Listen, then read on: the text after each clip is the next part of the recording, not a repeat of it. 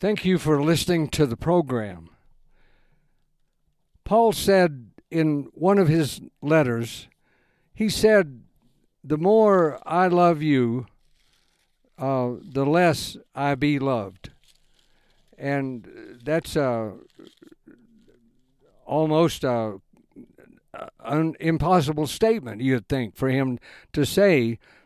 This is Second Corinthians, the letter, second one, chapter 12, verse 15. I will very gladly spend and be spent for you. Simply put, die for you or go through whatever I have to help you. And even though the more abundantly I love you, or at least some of them, the less I be loved. But be it so. And he goes on to say, I'm not trying to gain your money from you or anything like that. He was accused of a lot of things. And you have to keep in mind who he had been, Saul of Tarsus. And now he is the great apostle. And for those that first met him, and especially right at first, it was really something. And here they say to Paul in this chapter, where he says that you're a new creature, and that teaching, I believe that's what it means when it says you're beside yourself, they told him. And he said, whether we be beside ourselves, it's to God, he knows, or whether we are not beside ourselves, of sound mind, sober. Doesn't have anything to do with drinking, but same idea, sober, sound mind. And it's for your cause. It's God knows it's true, and it's only trying to help you is all that's happening. I'm not trying to gain from you or anything. And up here he says, I know the terror of the Lord, so I try to persuade you. In what? What his teaching was that he told Timothy, you know what it is, and it's very apparent what it is that all of us should be loving and kind and forgiving towards each other without bitterness or resentment. And I thought at one time that was impossible even for me as a believer. But no, James says you're really just double-minded and you really don't want it with all your heart, and you're really calling him a liar because he said you could do it. And you say, I thought I couldn't. Well, somebody has to not to. And that may be, but that doesn't make that a true statement. So he's saying whether we be beside ourselves or not, even though we're not, it's to God, and he knows, and is trying to help you. For the love of Christ constrains us, is causing this, because he died for all of us, you and me, and we were all dead in sin. And he died for all of us, that we then should live not to ourselves, but to him that rose again. So henceforth, we know no man after the flesh. We don't know Christ after the flesh. It's a spiritual reality, which is far more real than what we would call reality. Because after this reality, the dust, the boards and nails are gone. I mean, what do you got? Well, the spirit and soul, the memory, the experience of it. Well, that's the reality. Has to be. Eternity past, the reality of the Spirit of God, of course. And so material, but it's outward. And he talks about the outward man. We look outward. Growing up, how many times? Look at that. And how many times do you hear growing up? Look inside. Look inside yourself. Well, I didn't hear it too much. I don't know. And I don't, it's always looking out, seems like. And out is self in a way. But anyway, he's saying, they're really saying, like the legalistic teachers come along after Paul saying, we agree with the Mosaic law. You can't, by works of the law, you can't be justified. He fulfilled the law. But circumcision is before that. Paul doesn't realize that it's covenant. He realized that. He was a chief Pharisee and leader of he knew, if anybody knew, that idea. And he covered that with them and said, you did understand that even that didn't matter. But they got to you on that, tweaking it just a little bit, saying, well, we really agree with him.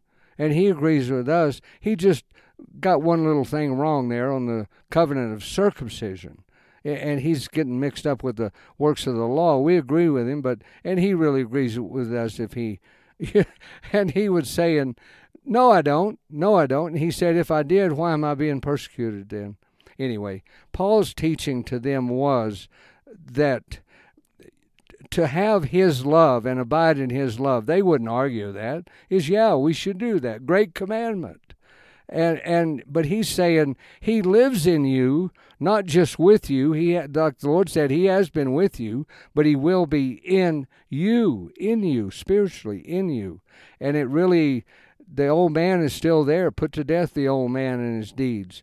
Time after time, the fight and the struggle, he's still there. Someday he won't be, but the new man is there. That's Paul's thinking, that you're two spirits with two natures, not one spirit with one nature. Now, I know that's a lot of people, that's heresy. No, not in Paul's view. It's not at all. That's what he's saying. If you're in Christ, you're a new creature. The old man is dead already and passed away already. And all things, you as a person, have become new. It's me, but it's not me. It's him living in me as me. And the way that that's true, and I'll be the first to say I was startled. But talking about being beside yourself, when I realized that to give up, and he convicted me so hard one day, not all that long ago, years ago, but still, that unforgiveness wasn't going to do it, that I could not have that and be right with him. And I don't know, one thing, in just a very short time there of seconds, I realized I wanted to be close to him more than anything. And I was able somehow with all my heart to want, like James says, and not be double-minded. And I was like the little bird pushed off the cliff. You either fly or you die. And I didn't. So I responded and felt that. And then right after that, I thought, wow, it's still me, but it's not me. And I said out loud to myself, I haven't really felt this since I was first saved. And I did at first because I didn't have anything anyway. I was nothing. I was down for the count. Didn't even want to live. And he came into my heart. That's all I had was him. And then all this other comes back, But the old and all that, and Paul's saying don't do it and why and all that. Because everything is new, a new creation, a new one. And the Old Testament, the promise of the Spirit was, I will put a new spirit into you. I will give you my spirit. Well, what's that? What is that? And then you have two. That's what I mean. But you are really only the new creature, because in judgment, I believe, will be purified to where the gold, that him in us, as us, it's not that you're a robot and don't know who you are. And people might think, well, he can't do that. Yes, he can. How did he make the first spirit of anybody, angels or men or not or what, that has a personality and a person and an awareness? He did. He was the Son of God. They had the same spirit, but two persons. However your understanding is on that, that's the same with us. If we can give up self, and self, the trademark, the sword of the old armor, is unforgiveness, because it is all about love. So to withhold that, that's the old one. Anyway, and with him, that's be like him. Look what happened to him. And see, Paul was that way. Their heart was so tender and open and loving that it's really something. And I don't know how to understand it quite or explain it, but you know what I mean. Like a child, 2-year-old child. Today, somebody take advantage of them and abuse them and their innocence and this and that. That's what the Lord was saying, calling adult believers little children, if we do get to that point to where we're innocent like that. Yeah, and that's what Paul was saying. I'm willing to go through that over here at the end of this letter. That's what he's telling them. I'll be humbled, but I will go through this. And I don't know, just to see that he was willing to do that and be called unhinged and disconnected. You're beside yourself. It's used when the Lord was walking on the water and then calmed the storm and got in the boat. And I think it was the same incident where the boat was at the shore. They were going, and they were beside themselves beyond measure, it says. And that's what they're telling Paul is, the way you were saved and what all happened, you mean well, but you're beside yourself. You're unhinged in this what? I'm confident. It's just right there in the verses later, statements later. I believe that Christ lives in you. Don't you know that? He told them. You're ignorant of that, and there's your problem.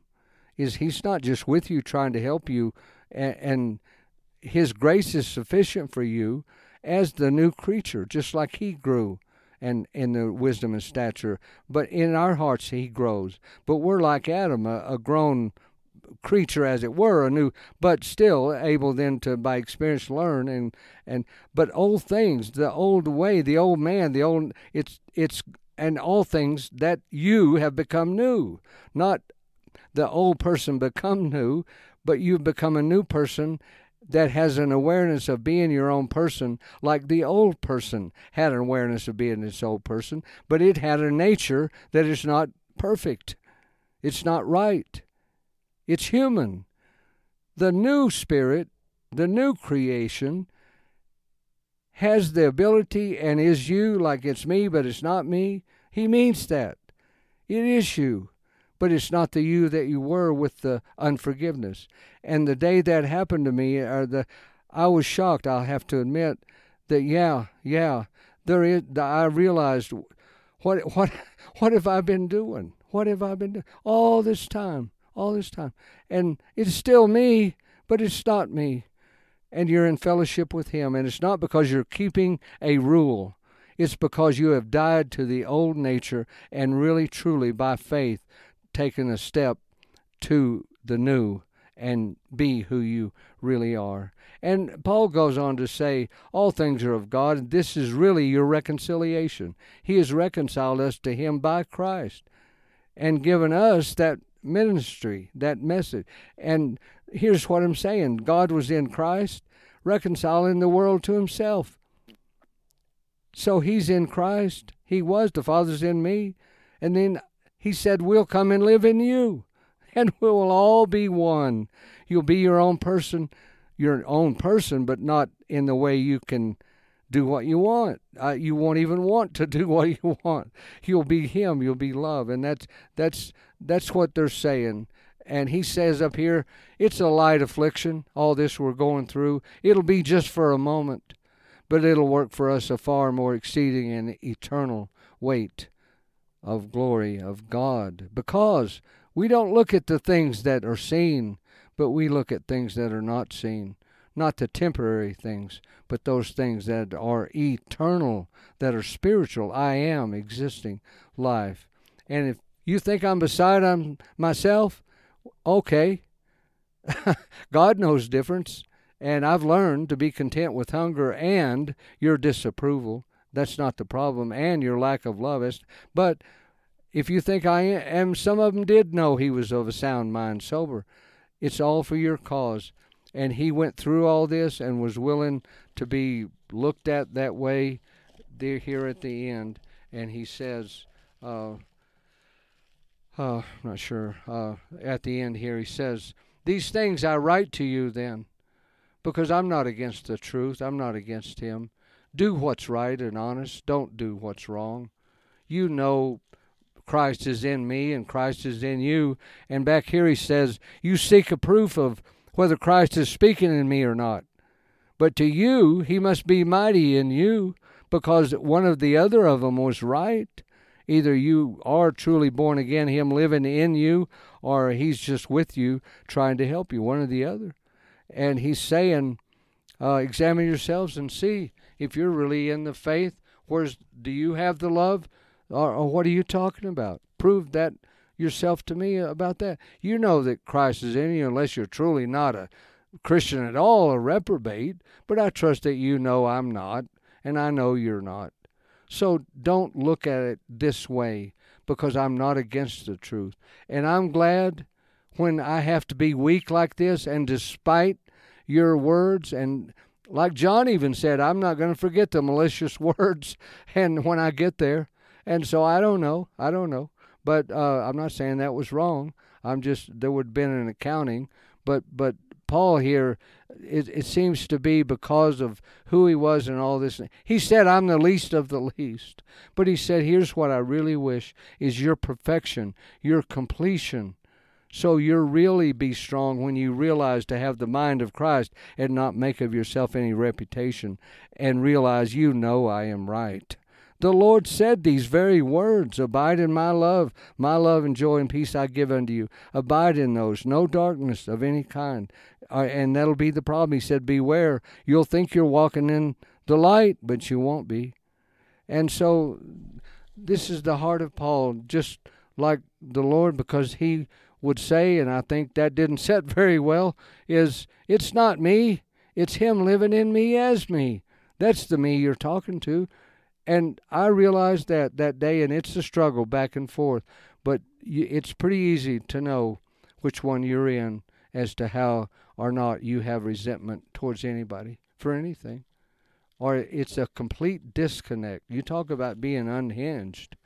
From that, yeah, that's what he's saying. And the way to do it, I'll finish out here.